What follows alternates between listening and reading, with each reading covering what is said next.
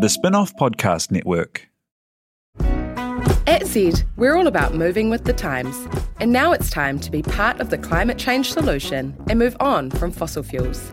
As a company providing fuel to people all over the country, we also know we have a real opportunity to lead that change. We're committed to keeping Aotearoa moving by providing the right energy for everyone. We believe that innovation in fuel and how it's used can make a huge difference to our planet. Find out more at z.co.nz. Are you making the most of your KiwiSaver investment? Generate is an award-winning KiwiSaver provider with a track record of strong long-term performance. Making a smart decision now could add tens of thousands of dollars by the time you reach retirement. Book a no-obligation chat with a Generate KiwiSaver advisor today at generatekiwisaver.co.nz/get-advice. A copy of the product disclosure statement is available at generatekiwisaver.co.nz. The issuer of the scheme is Generate Investment Management Limited, and of course, past performance does not guarantee future returns. Can we? Why don't you do that? I do want to talk about it because I think your guys' reviews of it were really unfair. But you haven't read it. Yeah, that's right. Yeah. Okay. Yeah. Okay.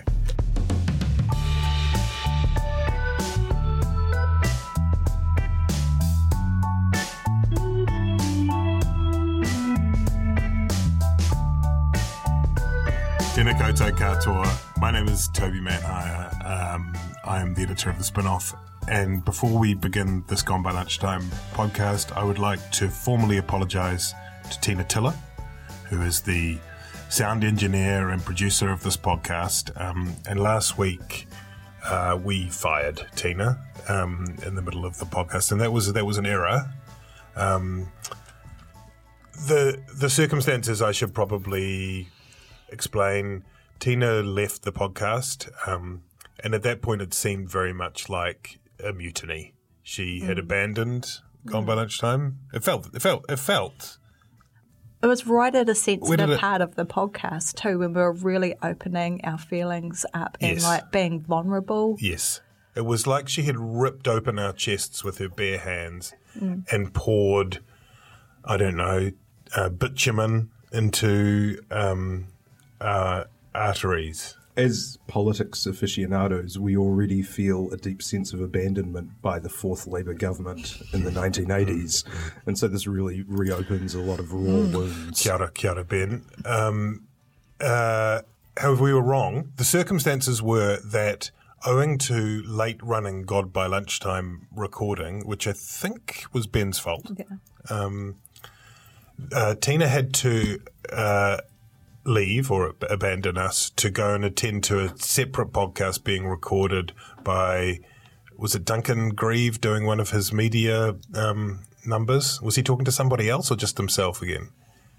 He was talking to Sinead. Oh, yeah, So Sinead. you just let the tape run with Duncan, don't you? Just leave him with his cell phone recording in a soundproof booth. That's cut the best hour out of the 6 and chuck it up on the website. With a duvet over his head. His podcast called The Fold. It's very good. Sinead Boucher, who is an incredibly impressive now owner of stuff and has just flipped the bird in a very solid way at Facebook. But that's not what this podcast is about. This is not The Fold.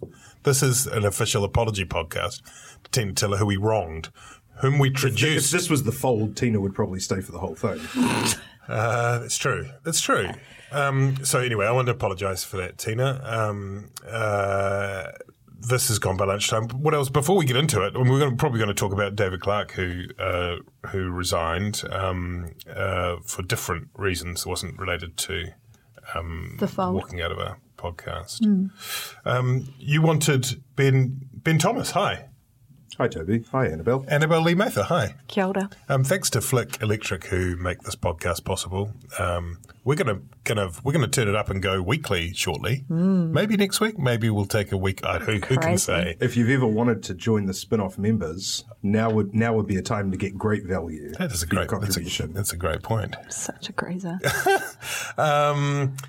Do make us members. podcast millionaires. You requested Ben Thomas. Judith Collins has a book out. It's called Pull No Punches. not very many punches in it. But do you wanted to read it? Do you want to read from it? I want to hear your sonorous ASMR-like voice. Okay. I'm just going to read one sentence because I thought this did strike me as a bit of a sentence. This is on page 2 of chapter 1, opening chapter called Decision Time, and this is an amazing sentence, which I would like to read to you. By now, having ejected Prime Minister Jim Bolger for New Zealand's first female PM, Jenny Shipley, and losing the support of Winston Peters' New Zealand First Party on the way, but keeping some of Peters' former MPs as ministers and trying to keep on board the vote of the ex-Alliance MP Alamain Kopu, quite a few New Zealanders seem to think that National was toast. Is that one sentence? It's one sentence.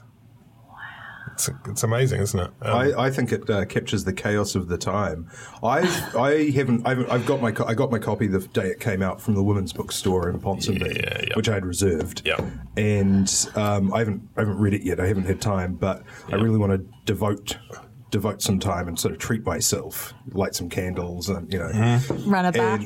And I've read a few of the reviews, including your own, which I think are a little unfair. Some people have said that there's a slightly flat prose style, which I think you can ameliorate if you read it in your head in Judith Collins' voice. So when she was doing her press about the book, something that came up a lot was her quote. I'm not sure if it's in the book or not, where she says, "I could never be ruthless like John Key." And, on the face of it, you're like, well, that's just a sort of nothing comment. But if you read it in Judith's voice, it's sort of like, well, I could never be ruthless like John Key is. And then I think it gives a whole different tenor to the... You mean with a slight raised eyebrow and a kind of glance off camera, and then it suddenly seems like... I mean, look, I'm going to accept that your critique of my review of a book that you haven't read is sound. We're in the political commentary game, baby. It will resonate much more strongly when you are in your bath, lying naked with petals floating around on the surface and several dozen candles burning. And I don't know, maybe some Enya on the soundtrack. What beautiful. Essential oils forming a silky film on the top of the bathwater. Beautiful. We'll be live streaming Ben Thomas reading Judith Collins' book shortly. I really wanted to enjoy the book. Honestly, I did, and it's not without merit. It has some interesting stuff in it. Kind of gets kicking a bit when she gets into the stuff around who was the Canadian judge? Ian Binney. Ian Binney, who does seem like a bit of a dick. Was it the guy that did the David Bain review? Yeah, he was a judge who was brought in to be an independent expert, and then seemed somewhat captured by the subject. Became a sort of real personal crusader for the Bain cause. And I think that's a strong chapter. And then towards the end, she kind of lays out her, how can National win type stuff, and points up there and gets a bit manifesto-y, and arguably seems a bit like a pitch for the leadership, although it really doesn't do so in any kind of visceral way. But look, I wanted to like it. It just felt like dutiful. The whole book felt like a dutiful recounting of things that happened without a great deal of punch. I think it's hard to write a memoir midway through your career, while you're still in Parliament, and I think it's it stands out that the most of the criticism is reserved for Bill English and for John Key, who are no longer on the scene. So I think if, for the real warts and all story, I think, you probably want to wait, 3 or 4 years after their career. Speaking of which, my old boss, Chris Finlayson, has a book that's coming out, I think later this year, less memoirish, more sort of about his experience with the Crown-Māori relationship and where he sees it heading. But I'm hoping that there'll be a few tidbits in it. Does it have a chapter about his sort of engaging and enlightening time spent with his media advisor, senior media advisor, and the provenance of the incredible term, the golden age of New Zealand culture? I'm not sure if #Golden Age has its own Does he even know that he did those tweets? I think he was aware of the gist. Annabelle, I'm interested to know your opinion and view of the Judith Collins book. I know you haven't read it, but that didn't stop Ben. No, I haven't read it. Just picking up on what Ben said earlier, is it perhaps slightly premature, a bit like a JoJo Siwa best of album so early in one's career. Right. Like when you go through the bit and you go, oh, best of, and you think, I love that. And then the biggest hits aren't there. I think it's unusual timing. Well, I mean, look, if you were being cynical, you'd say that Collins sat down to write this at a time when National probably weren't ahead in the polls, as they sort of came to be sort of near the end of last year. There is it discusses sides of Judith Collins that we don't sort of see in the media in terms of her sort of crusher persona, her the almost cartoonish sort of role that she often plays in politics. She is much more complex than that. And it does settle a few old scores, but again, only with people who are no longer there. And so you could say that, should there have been any uncertainty about the result of the 2020 election, it might be an opportune time to sort of reposition yourself as, less kind of, far right as she's often portrayed, should the leadership come up, after the election. And there's a few politicians probably trying in that space right now as well. Simon Bridges, notoriously unlikable as National Party leader, is now doing something of a social media rehabilitation, wandering around with yaks and showing off beautiful family film of himself at his marae as a small child, and showing a bit of the softer side of Simon. He's achieved something extraordinary. I don't know if you've been following this, Annabelle, Simon Bridges' kind of reinvention. I'm just hopping on the Twitter now to have a look. Is it on the Twitter? Yeah. Hold the line. Continue. I think you'll find that the Big Sai retweeted my post there. Oh my God! What is that? It's an actual yak. Where is he? He's with a yak. He's with a yak. I think somewhere down south. Excuse me, I'm getting emotional. He's with a yak.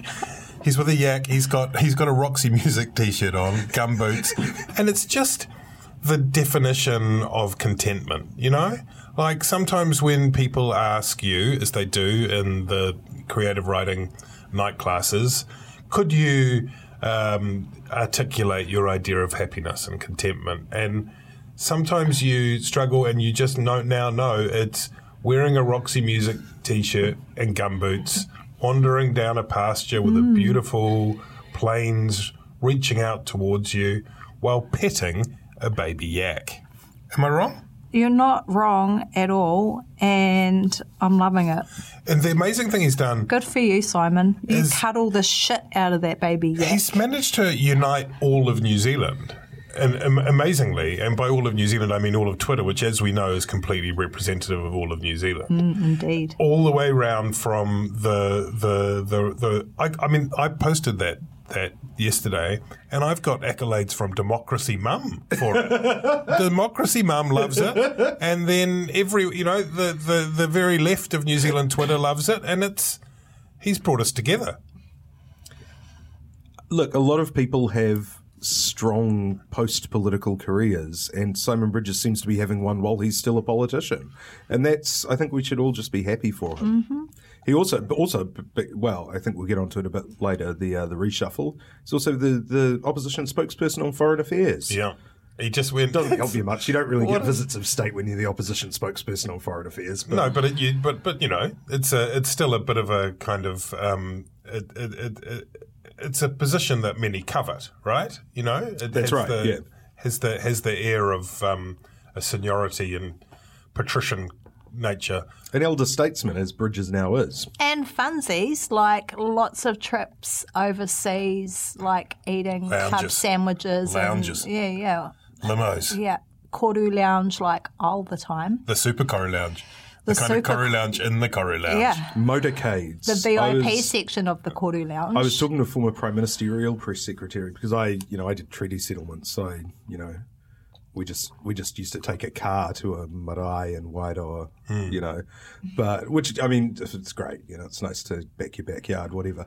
But the PM stuff, you know, they would get like motorcades with military helicopters in Washington DC, or, you know, put Japanese outrider motorcycles with batons to beat off the crowd, you know, should anyone like trying to run at John Key for an autograph or something. There was a very good, but we interviewed Clark Gayford a couple of years ago. It was fishing mostly, but he had a very good bit in it about the travelling around Europe and America with the Prime Minister as the first man or whatever, and just comparing the motorcades of the different countries and how you could tell from the motorcade sort of something about the kind of national culture of a country.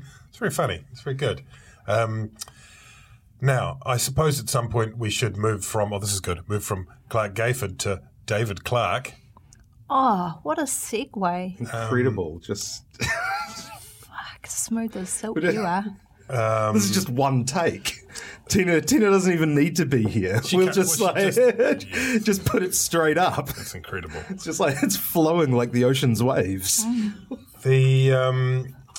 It feels like a masterclass in podcastery.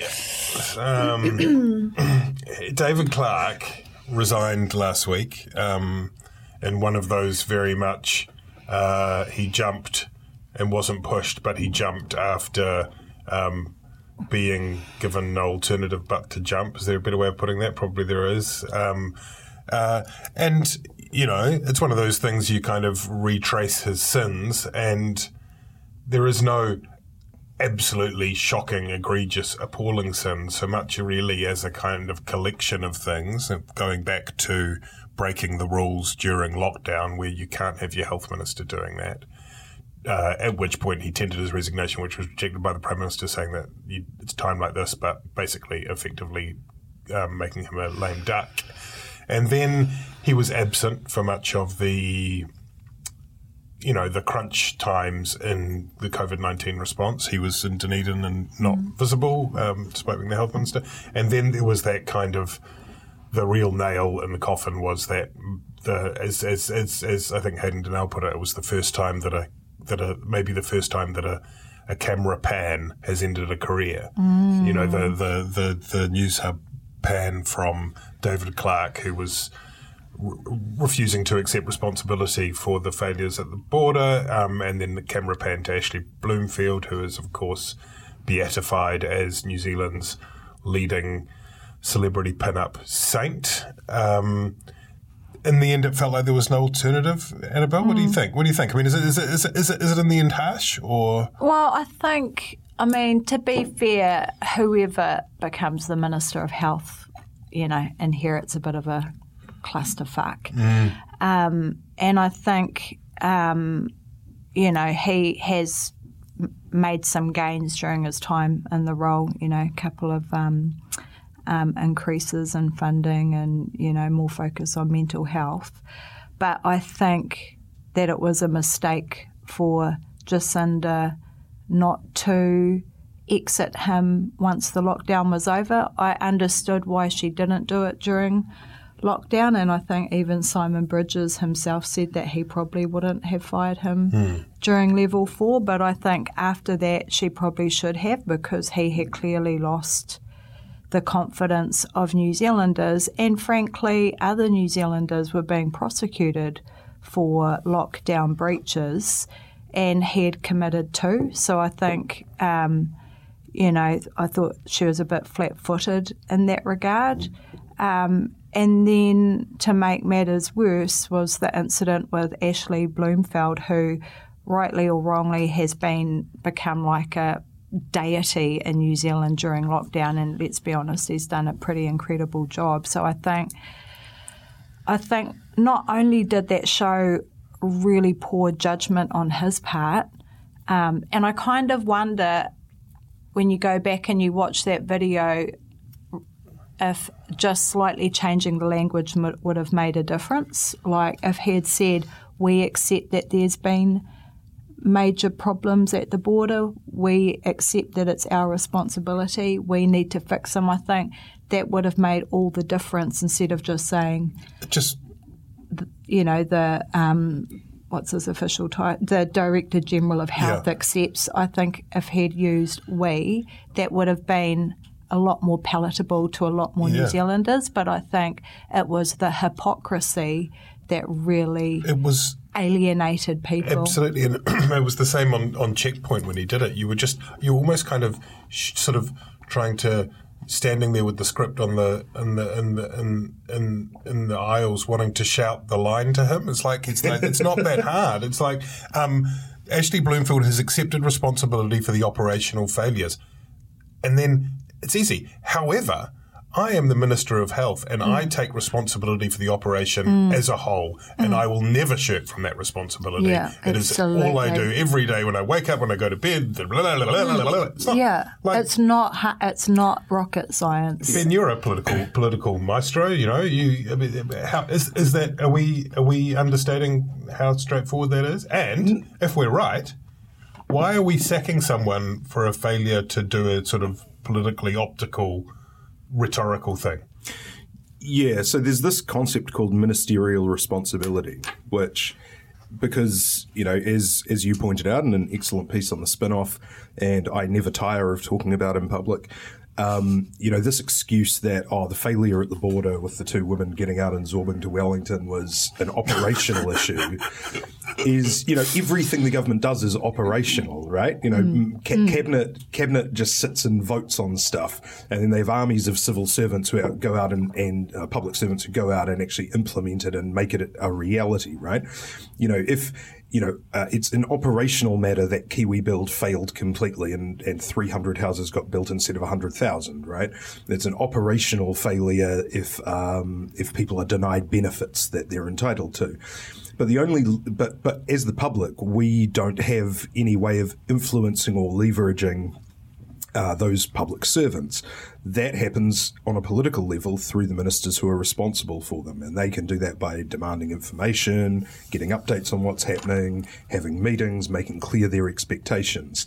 And if they're not going to do that, that's their responsibility, ministerial responsibility. Now, in the old days, it used to be very high. It used to be a very a high level of obligation. So Dennis Marshall was probably the last really high point of that. He was the Minister of Conservation during the Cave Creek disaster in the early 90s. So basically there was a dock viewing platform in a national park that had not been properly maintained. It crashed, killed a lot of people. Very sad, a tragedy. Dennis Marshall wasn't personally responsible for nailing in and bolting on dock viewing platforms, but he resigned because he was the minister. And, overall, the operation of dock was his, making sure that it was working well was his responsibility. Since then, we've seen a real reduction in the actual level of responsibility ministers are willing to take. And now it is becoming more of an optical thing. You often see ministers saying, I take full and we've seen the Prime Minister do it and say, I take full responsibility for that. And then nothing happens. They just say that they've taken full responsibility. In the same way that Ashley Bloomfield said, I've taken responsibility for what happened, but nothing actually happened to him except that he had a hangdog look when David Clark ran him down on TV. Right, but also just to add is, the ministerial responsibility is not something that is absolute. It's not as though you take responsibility for something and therefore you resign. Ministerial responsibility doesn't and never has worked like that. It's not, yes, if there's something of a particular, it's proportionate to what has happened, is what I'm trying to say. Yeah, that's right. But so there should at least be an undertaking that I'm going to get on top of this. I've failed and I can see how I can do better. That's the bare minimum the public wants. They want you to see how you've fucked up and how you're going to address it. It's pretty basic. And David Clark, instead of doing that, just sort of said, well, the Ministry of Health, a large building over there that I've seen a couple of times, has stuffed something up, and I'm really hoping that things improve in the future. I can't wait for the next briefing to the incoming minister after the election to see how things have gone. And of course that's not going to be good enough. So he had his sit down with the Prime Minister where, according to her, she said that she wanted the attention and focus to be on the government's response to COVID-19, and there were certain matters that were proving to be a distraction, and they couldn't afford distractions. And then I imagine Jacinda Ardern like staring straight at David Clark while she's saying that, and then him just kind of smiling broadly, and then her going like, there are certain distractions, and him nodding and going, well, with the renewed confidence you've shown in me after lockdown, I think we can overcome anything, Jacinda. And then it sort of percolated in David Clark's brain for about a week, and then then he resigned, right?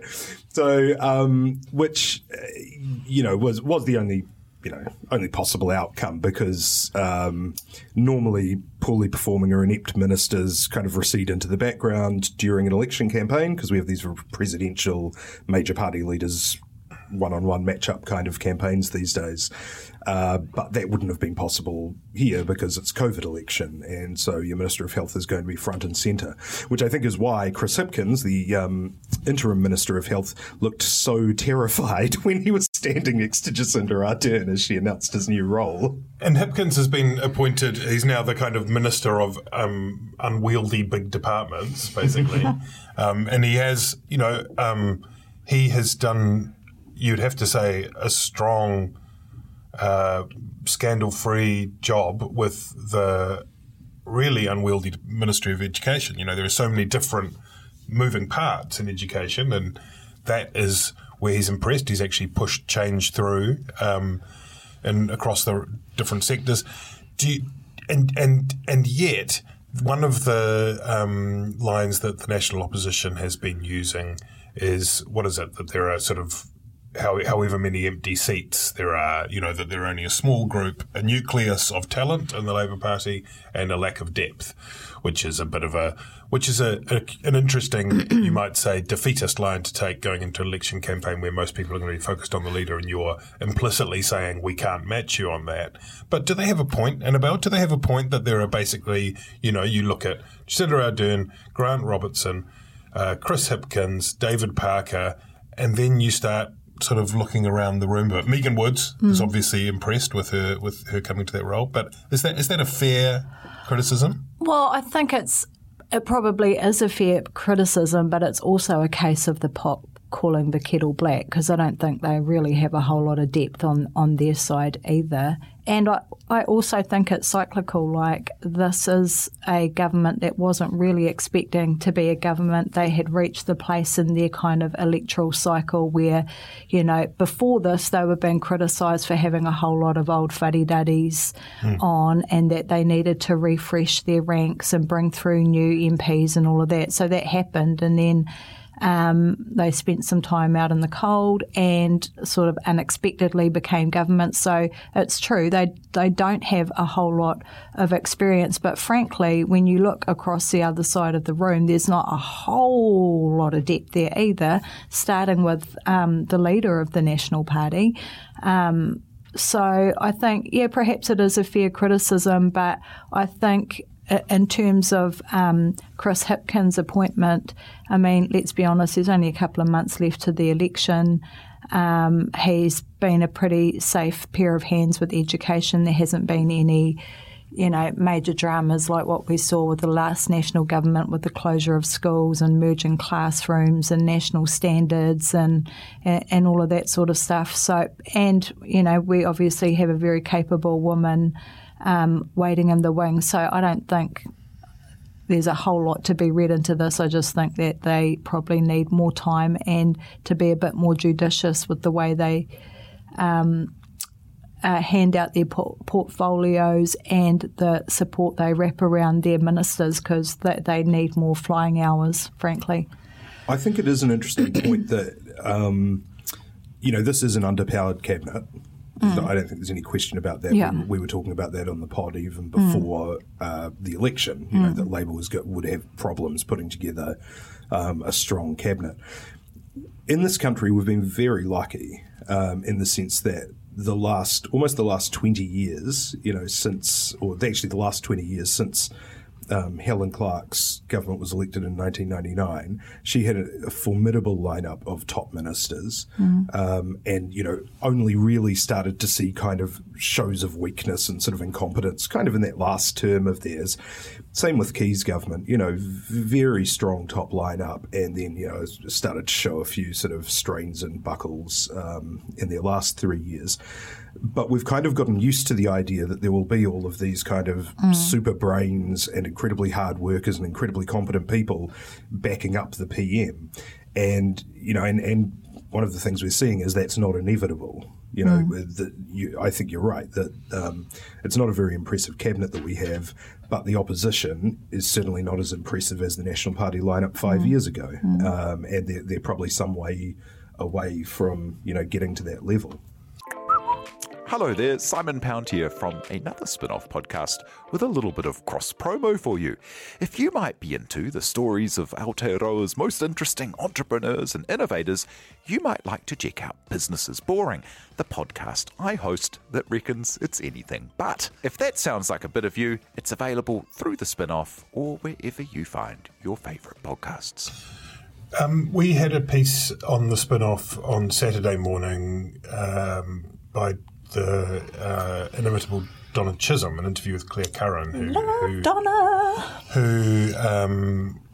who resigned herself from cabinet and is now leaving Parliament after a series of controversies befell her. Befolded, I think it is. I think they befolded her, and the story kind of does seep into the David Clark one a bit, because there was certainly an amount of schadenfreude, maybe, or certainly a kind of a targeted attack on David Clark, much of which, of course, why wouldn't there be? The whole idea is that we criticise him. But did you catch that piece, Annabelle, on the weekend? Yeah, I had a brief look over it. Yeah, and it's quite a really powerful piece, I think, because it included. There's no pro like Donna, so it certainly didn't let Claire Curran off the hook in terms of enumerating the things that befolded her. But it also foregrounded her perspective, right, which we haven't had before, and it's interesting. And her account is, she's basically had PTSD from politics, no joke. She had a terrible, terrible time. She faced kind of bullying from even within her own party.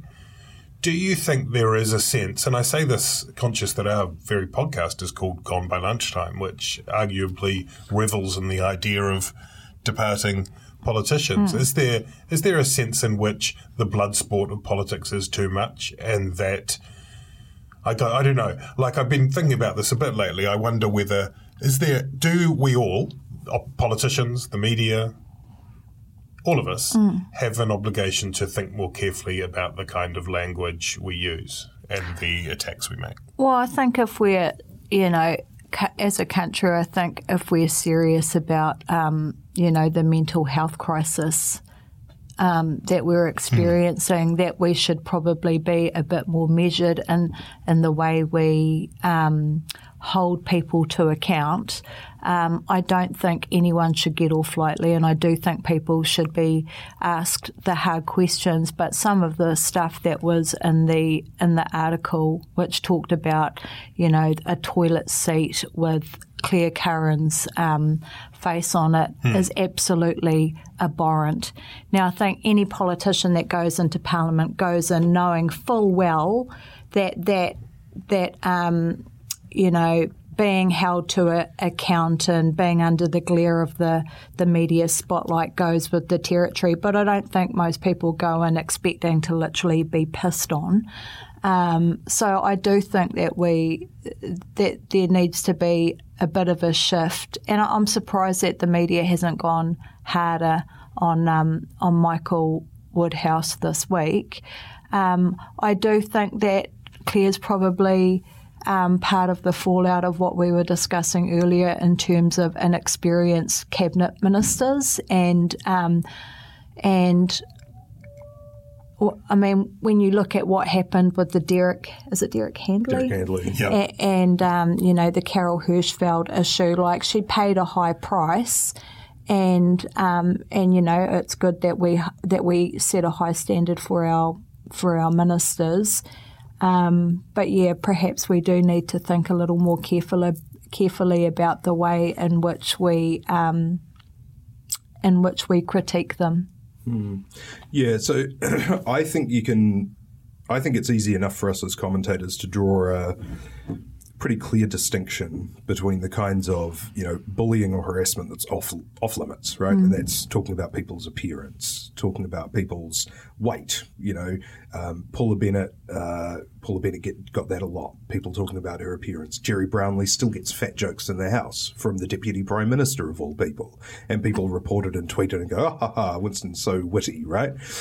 And, and gendered, racist, any kind of bigoted language, should be off limits. Putting someone's face on a toilet seat is included in that off limits category. It's pretty gross, right? Yeah. Woodhouse didn't do that. That was a volunteers thing, yeah. And party volunteers are often pretty gross. I find, But then we can easily distinguish that from criticism of their performance in their jobs. Claire Curran was a terrible minister. She was the Minister of Open Government and said that they would be the most open and transparent government of all time, and then she was busted having secret meetings, not just once but twice. That's literally a joke. That's like a Mando Iannucci line from The Thick of It or Veep. It's a very funny joke, and it's one that she authored, both in the setup and the punchline. So that stuff is like totally within limits. Now the problem is that we can distinguish easily between that, but I don't think politicians can. And I think that came through in the Claire Curran interview, is that she was unable to disentangle legitimate and illegitimate criticisms. And this is part of, the sort of people that you get in politics, right? Which is that, we're all the hero of our own movie, right? Or the main character in our own story. And the sort of people who seek political office and power are, that to the nth degree.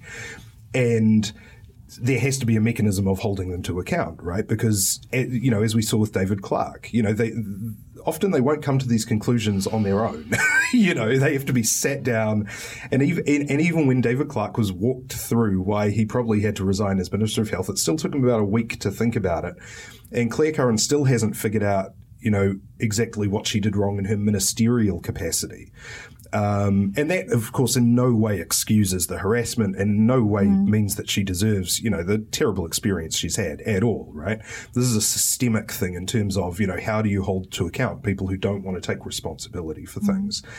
And we saw that with Jamie Lee Ross, right, who decided to chime in on the whole issue and talk about the dehumanizing, and is that, again, he was seeing it as part of his personal journey. And, and how is he going, has he come through all of this a better person? No mention of the staff that he allegedly harassed or abused. No mention in Curran's case of, breaches of rules, that are there for a reason in terms of probity and due process with the Carol Hirschfeld interview. I think that it is very important, because we've got to remember this is not just people who turn up to a job, collecting trash cans or whatever, and you've got to make sure that they can do that in a safe environment. These are people who want the power to shape society, tell us all how to live, spend all of our money. Claire Curran wanted to reshape the entirety of the public broadcasting sector. That's power that none of us have. And and facilitating her personal journey to do that is not the obligation of the public or the media or other politicians. You see this with Hillary Clinton. She wanted to be president from when she was a girl. She worked so hard for it. Why couldn't she be president? No reference, and often the US public or the public good would recede into the background about, in terms of her personal journey. And I think that's a fundamentally unhealthy way to look at politics. However, there is one thing that I just want to bring up, which I think the Claire Curran thing focuses on. I think there is a real unfairness in the sense that Claire Curran did fold and couldn't deal with the pressure. Whereas somebody like David Clark, in similar circumstances, seemed perfectly content to sort of battle on without any of the kind of self-doubt that afflicted her. You know, there's that cliche, God give me the confidence of a mediocre white man. And I think, I started off sort of saying this is a troll, a while back about, what does it take for Jacinda Ardern to sack a white man with David Clark? But actually, the more I've thought about it, when the Prime Minister was asked about competence in her cabinet on the weekend on The Nation, she said Chris Hipkins, fair, David Parker, fair, Damien O'Connor, probably fair, Primary Industries, Stuart Nash, well, has he been particularly competent? She only mentioned white men. She didn't mention Carmel Sepuloni. She didn't mention Kelvin Davis. Chris Farfoy, the Mr. Fix-It for much of the government's first term. And and it does seem that this is probably, a pretty obvious thing, but, about, inherent biases. But it does seem that we attach ideas of competence to white men in suits a bit more readily than we do other people. I mean, it's a tricky one to square, isn't it? Because it's true that the nature of the system is such that there is going to be, it's at root, it's adversarial. There's going to be conflict. There's going to be disagreement. There's going to be antagonism.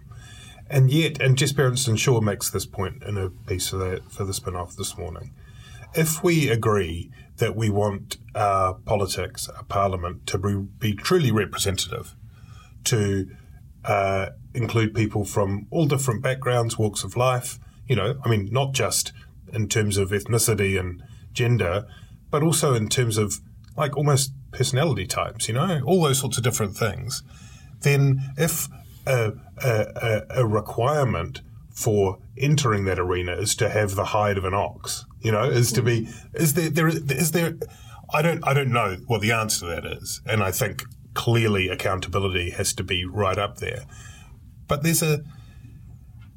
we could do better, don't you think? Oh, I definitely think we can do better, but I also think that you're naive if you think you're going to go into Parliament and not get the shit kicked out of you at some point. But I do think that as a country we can, lift our standards in terms of the way that we critique our politicians and for them to lead by example as well. Okay, well, let's keep moving. As they say in Te Ao Māori, there's a saying for that in Te Ao Māori, which is patua te kaupapa kaua ko te tangata, attack the issue, not the person. I think that's the Let's Keep Moving was the slogan that was unveiled on Saturday morning in the Labour Party Congress, which is like the kind of micro version of the longer version Labour conference that happens in non-election years.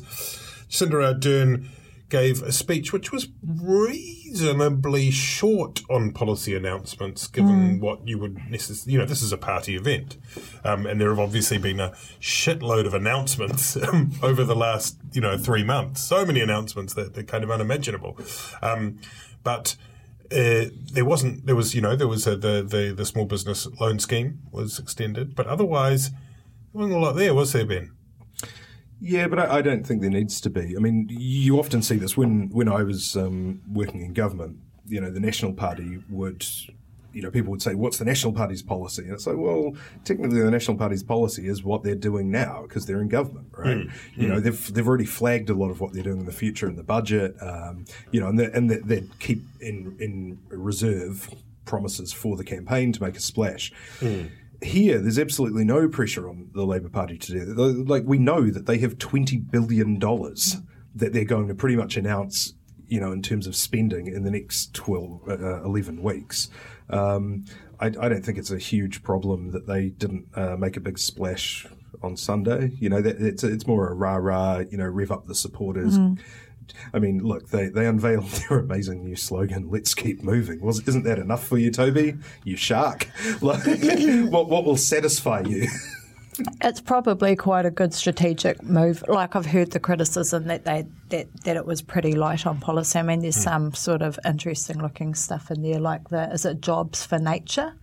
Yeah, they filled in a bit of the detail on the earlier spending they had announced. Yeah. Disagree. Jobs for people, surely. But I mean, it sounds like a good idea in theory, but I think, so long as it doesn't end up looking like, a chain gang. But I kind of think strategically perhaps it's a good idea that they haven't announced too much, because then it gives the National Party 3 months to pick their policy to shreds like they did with the capital gains tax. Everybody knows they're sitting on a big fat checkbook. So it may be that they'll wait until closer, and then we'll start to see the launch itself, the lollies start to trickle out of the bag. And I guess given that if we hadn't had these massive events that have befallen us, incredible once in a generation events in New Zealand, right? Like in terms of what happened in Christchurch, March 15th, and in terms of the COVID-19 crisis, that we would probably be talking now about delivery. And the delivery, do you remember? It's like, do you remember? Oh, that's right. The year of delivery. It was the year of delivery last year, do you remember? And that would obviously play into National's hands. So to make bold announcements and have an election about bold announcements like building heaps of houses or building light rail networks is not necessarily a very smart strategy, beyond which, as you mentioned, Ben, it's like if it's an election based on the response to COVID-19, and there's a pretty reasonable argument to be made that it should be, that's not a disingenuous argument, then that's going to benefit Labour. So as far as they can keep it that way and dovetail the response to the crisis with their campaign for re-election, all the better for them. Yeah, that's right. So when you're in government, there's a distinction between the government and the party that's campaigning to be in government in the next term, right? But that wall between those two things is very, very thin right now, because the public expects that there will be this ongoing rolling maul, continued response in real time to COVID and the economic crisis caused by COVID, which really frees up the Labour as the government to spend government money rather than just making promises as a political party should they win office, which is what you normally do in a campaign. So I mean, this is actually a much better position for Labour to be in. They'll be literally depositing money into people's bank accounts through probably the wage. I would say the wage subsidy will be extended closer to the election. They'll be able to, as the government, announce things like a Trans-Tasman travel bubble. I don't think, if political journalists are worried that there aren't enough announcements coming from Labour, I think that they can put aside their concerns. And do you have anything to add to that, or do we just need to apologise to Tina again? Yeah, we can say sorry to Tina. I'm very sorry. Oh, we're going to say anything about Paula? About Paula Bennett's left politics. Imagine Apparently, that. Yeah. Paula left with Judy Collins danced her way out of politics alongside Tom Sainsbury. Yeah, I mean, I guess, explain that to us, Ben. Paula Bennett just went, you know what, can't be fucked, right? That was it, right? Like, it was basically whatever she was, 13th in cabinet. I'm not going to be Deputy Prime Minister again. Yeah. I can't see a path to that. And I'm out. Yeah, Paula peaked. She was Deputy Prime Minister. After the coup, and she remained deputy leader after Bill English resigned after the election, and Simon Bridges became leader. She was really great, a bit of a survivor. She's had her critics within caucus, people who thought that maybe her shtick, got a bit tired, that she was seen as a very good social development minister for National, in the way that she could connect with audiences that a lot of National MPs, stuffy old men in suits, couldn't. When she left that role, I don't know if beneficiaries would necessarily agree with that, Ben. Did she ever come onto your program, Annabelle? I remember you asked her something like 300 weeks in a row to come onto I think it was about 22,000 times to be accurate. Yeah, 11.7 billion. Yes, over the course of 5 years, about that much. I want to acknowledge her as the first Wahine Māori to be Deputy Prime Minister, and, certainly she was a colourful character, didn't take herself too seriously, held a really wide range of portfolios, and I guess was considered a safe pair of hands, like certainly not by beneficiaries, as I mentioned earlier, but by her bosses. I think safe pair of hands for pulling the ladder up behind her. That's right. Sort of strong hands. Strong ladder hands. Strong ladder hands. I think what kind of marks her out is that she was one of those politicians who was happy to be a deputy and wasn't kind of nipping at the heels of their leader, that ominous threat of, rolling them at all times. So kind of Cullen-esque in that regard, which, probably stood her in good stead. She was great at fronting up to the media, except to us. Not to the Hui. I think, the way she resigned was probably one of the more impressive resignations from Parliament. As Tom Sainsbury said, I like that it wasn't the whole I'm going to go spend more time with my family. It was I'm off to do bigger and better things. So Parliament will certainly be less leopard printy without her being there. And on that note, I'd like to apologise to Tina Tiller for what happened in last week's podcast. My name's Toby Manhire, and I humbly take your leave. Thank you, Annabelle. Thank you, Ben. Ka kite ana. Ka kite.